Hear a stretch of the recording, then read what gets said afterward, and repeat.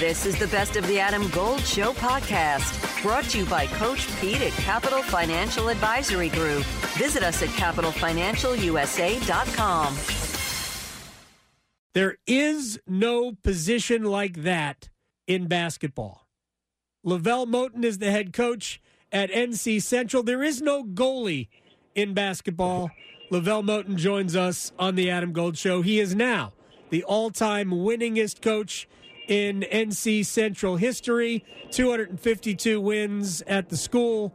How does that sound to you? What does it mean to you? Wow, man.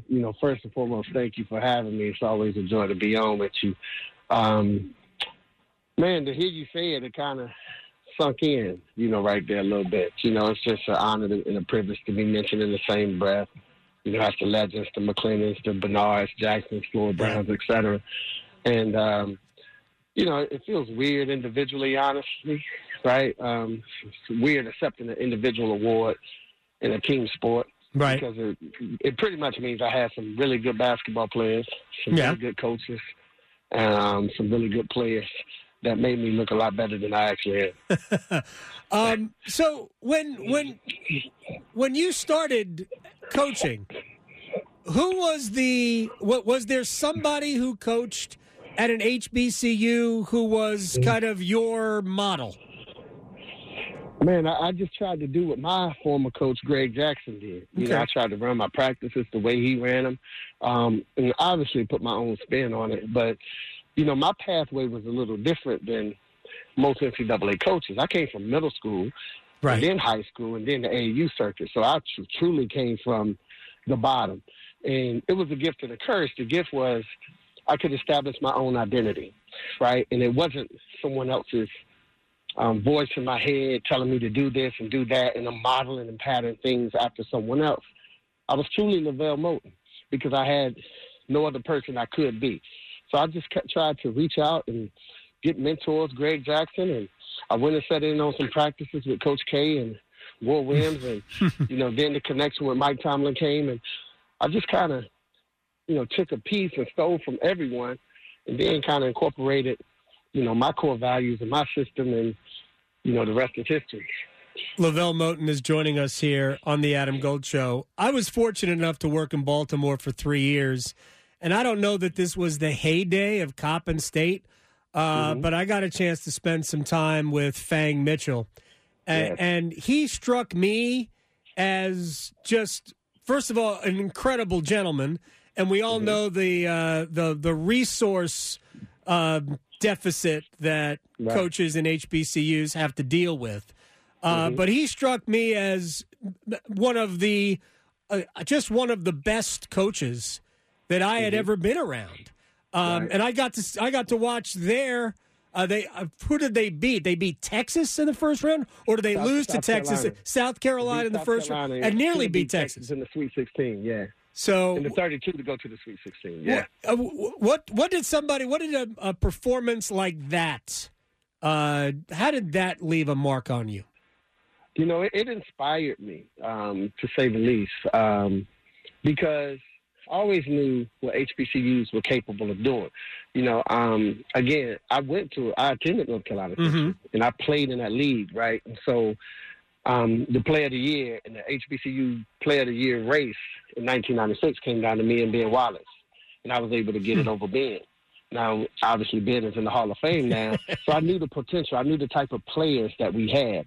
I was playing in summer leagues in St. Aug with Flip Murray, right, who went to Shaw University and things like that. So I knew the caliber of players that HBCUs had. And I just knew if it was a pickup game and you took the jersey and the name on the front off of the front, you wouldn't tell who's went to Carolina, who went to NC State, who went to Duke, or any of that. So, for Fang to go out and do what he did, it just inspired me as a coach as well, because I knew I just had to go try to get the same caliber players with the same attitude and mindset and mentality, and then you can make and create some history. It really is about resources. LeVelle Moton is joining us here on the Adam Gold Show because, there have been legendary players. Earl Monroe, right, is a Winston-Salem State guy. There are legendary players who played at HBCUs. Why is there such, I don't know, why is there such a stigma? Why do people look down on it as much as they do? I think it's because it's the lack of resources, right? We need to get with our respected state state representation and get the necessary funding, right, to be able to have these exotic practice facilities and campuses worldwide that, some of these guys have, such as our contemporaries and peers in North Carolina and NC State and things of that nature. So I think if you look across the board, you'll see that HBCUs have been underfunded, right? And at the end of the day, this is all a money game, right? The team or the people with the most money will always win or be in position to win. That's just how it is. It's going to be like that in the NFL. If your team is at the bottom of the salary cap list, they're getting their butt kicked, right? Because you got to spend money on players. It's like that in the NBA. If your team is at the bottom of the salary cap list, they're getting their butt kicked. So it's no different than college basketball. If your team is at the bottom of the salary cap list or the economic list, it's going to be much more difficult and more of a challenge. So I just think we have to get with the elected officials. We have to get with the House of Representatives. We have to get with the governors and, the people, the House of Representatives, the people that make these decisions to pretty much start with the funding of these HBCUs so we can showcase the talent and the necessary pool that we have to be successful. LeVelle Moton is joining us here on the Adam Gold Show. Forget about how it has impacted Central, because I know it has impacted Central. How do things like the portal and NIL, how have they changed it from your perspective, and is it ultimately a good thing on what has happened in college sports? Yeah. Good idea. Good idea, poorly executed. I'm always going to be an advocate for a student athlete because that was me. That's how I got my break, and, that's how I came across. However, I think the decision was rushed, and now it became the Wild Wild West. And so I don't think this is amateur basketball anymore. I really think it's semi-pros, right? Yeah. I think it's turned into the developmental league. And whenever you lead anything with money, it now becomes a business, whether you like it or not. And so college basketball has become a business, and that takes away from the spirit. The spirit of college basketball was always the passion, the emotion, the fan base being connected to the players being connected to the fan base. On senior night, you get a chance to honor and recognize someone who's been in that program for 3 or 4 years. He's crying, you crying because you're thankful for his hard work and dedication. He's thankful for your support. Like, those days are gone. That ain't happening no more, right? So now it's turned into the Wild Wild West. You're renting players. Whenever money is leading, the morals and values go out the window, right? So there's no more integrity on either part. So coaches and players can't trust each other. Players can't trust coaches. Coaches can't trust AAU coaches. AAU coaches don't trust players. Like, it's all – everyone is fighting to get their hand in the money bag, right? And so that's what makes it difficult. And that's why you see a lot of these coaches who were once icons and legends, they're leaving the game now because they're like, nah, this is too much. This ain't what I signed up for, right? And so you wonder, when do we get back to normalcy? When do we get back where we're developing and teaching these young men life lessons to go out into this world and be successful and productive citizens, right?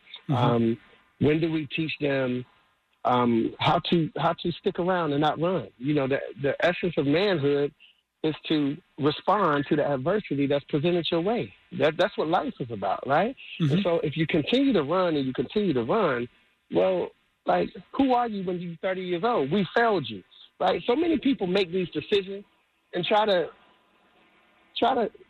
justify these decisions by having NBA basketball players as their Adam Golden studio with my man, Coach Pete DeRuta, Capital Financial Advisory Group. Financial advice industry can be overwhelming for a lot of people. Is there a way to be sure you're getting the best service when you don't know? Yeah, Adam, it's not just if you gave the money to a planning team and they did good the first year. I mean, anyone can do good for 1 year, but it's a track record and it's a long-term accounts that are very important. We call that a financial fill-up strategy, Adam, and that gives you lifetime income you can never outlive. We'll put together for you, the listener, your very own total retirement plan if you call right now. Call and claim your comprehensive review with Coach Pete and the team, 888-843-0013, or text ADAM to 600-700. Adam Gold is a paid spokesman. Investment advisory services offered by Capital Financial Advisory Group, a North Carolina registered investment advisor. As their final product, right? That's a 1% tile. I don't care what rule you make or change in the NCAA. Look, they're still not going to be LeBron James. They're still not going to be Kevin Durant. They're still not going to be Giannis. They're still not going to be joking. If they are, God bless them. But they still are going to be the 1% if they go that way.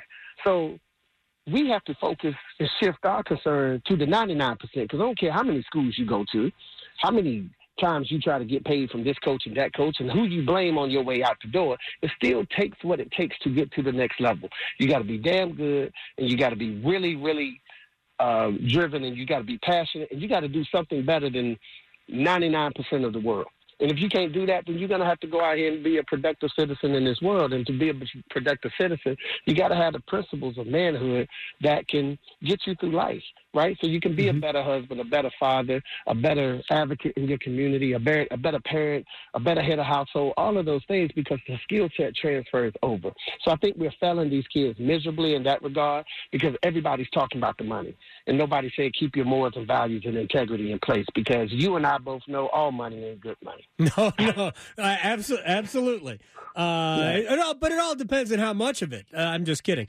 No, that's true, too. Not really. That's true. Now, I'm not telling a 19, 20-year-old kid to turn down significant amounts of money. But again, when you're talking about these six figures deals, that's less than probably 1 or 2% of these student athletes receiving that. No question.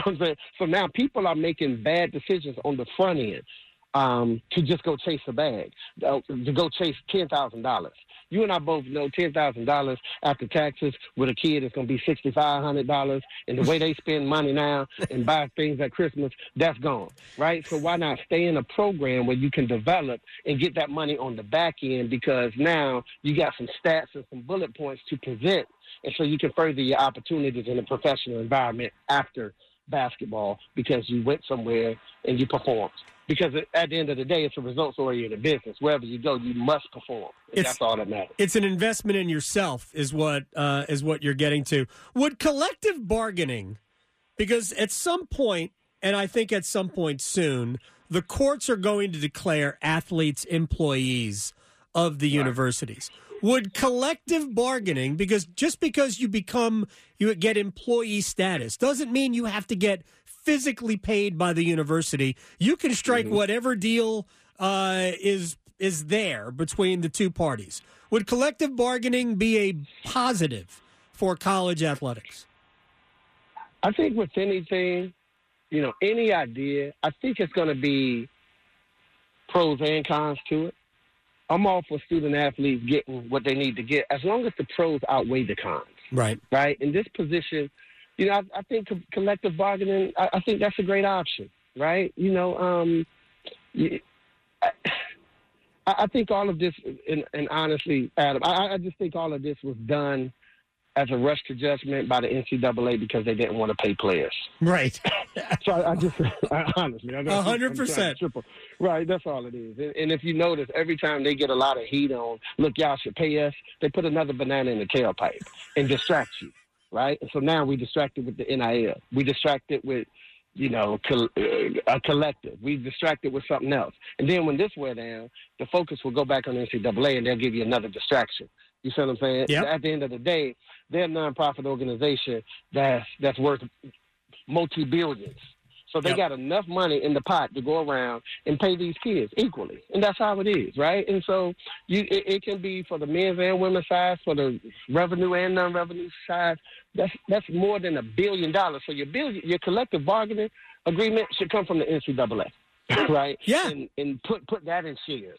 And my thing would be, dealing with the inflation. If a kid goes to a school, give them $10,000 the first year, the next year's worth 20, the next year's worth 30, the next year's worth 50, or whatever it may be, right? So they can figure it out. They're smart enough to figure out everything else. They were smart enough to figure out how to negotiate a multi-billion-dollar deal over 30 years. Well, be smart enough to divvy it up and delegate this economic value that y'all are getting off the backs of these kids.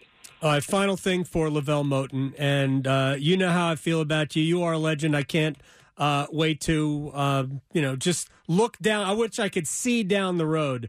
You're future governor of the state of North Carolina, whether you like it or not. Don't laugh. I'm going to drag you into this.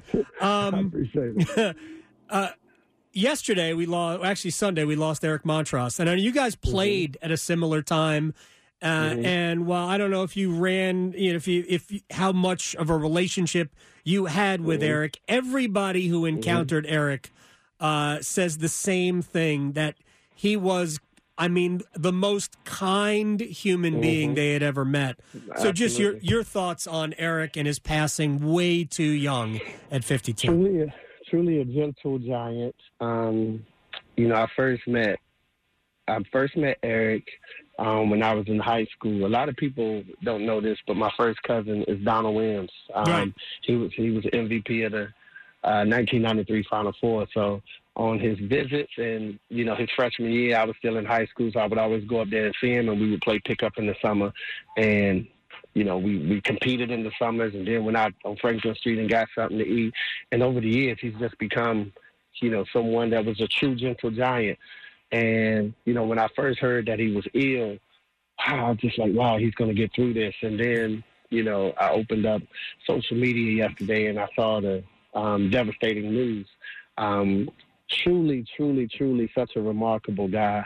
He was one of the first guys that left the state of Indiana to come play basketball in North Carolina, which was taboo, right? I think Sean May eventually followed his footsteps, right? But I think they were Indiana guys, and they left the state of Indiana to go play in North Carolina, which was taboo. So he was trailblazing and a pioneer within itself.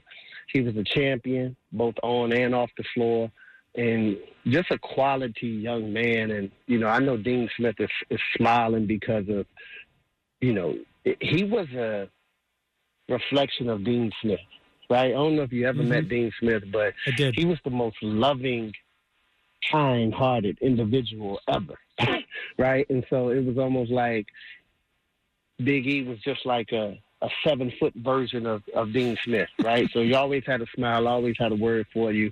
And my heart and my condolences and my prayers go out to him and his family and the University of North Carolina Athletics and their basketball department. LeVelle Moton, you're the best. I appreciate your time. Congratulations on the first, and I'll congratulate you when all the election returns are in, whenever that time is there.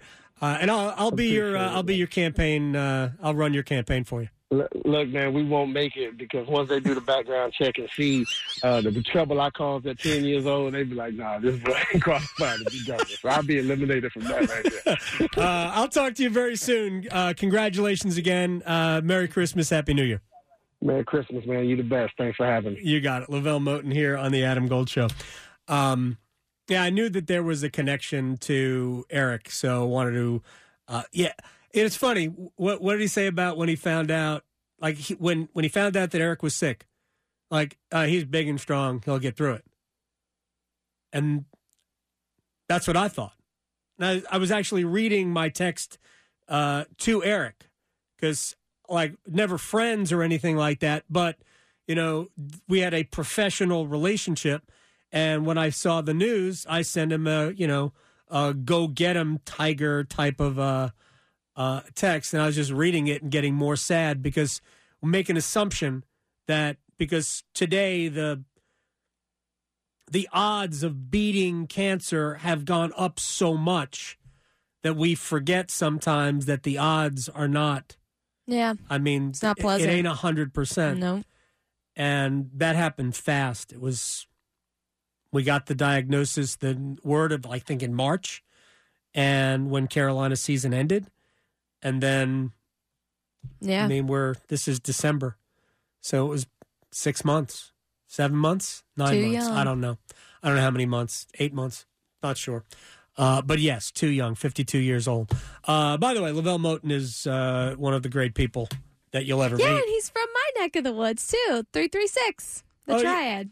Well, yeah, I mean, he came from Boston, born in Boston, moved down here, ultimately was raised in Southeast Raleigh. And I had the privilege, the absolute privilege of being there when they dedicated the park. Yeah. To him. It wasn't this past summer, it was the summer previous. And the outpouring of love from his community to him. Just something that you should all get a chance to see something like that. Is one of the most influential people in the Triangle. Well, it's great when good people get their flowers when they're still here to receive them. I love LeVelle Moton.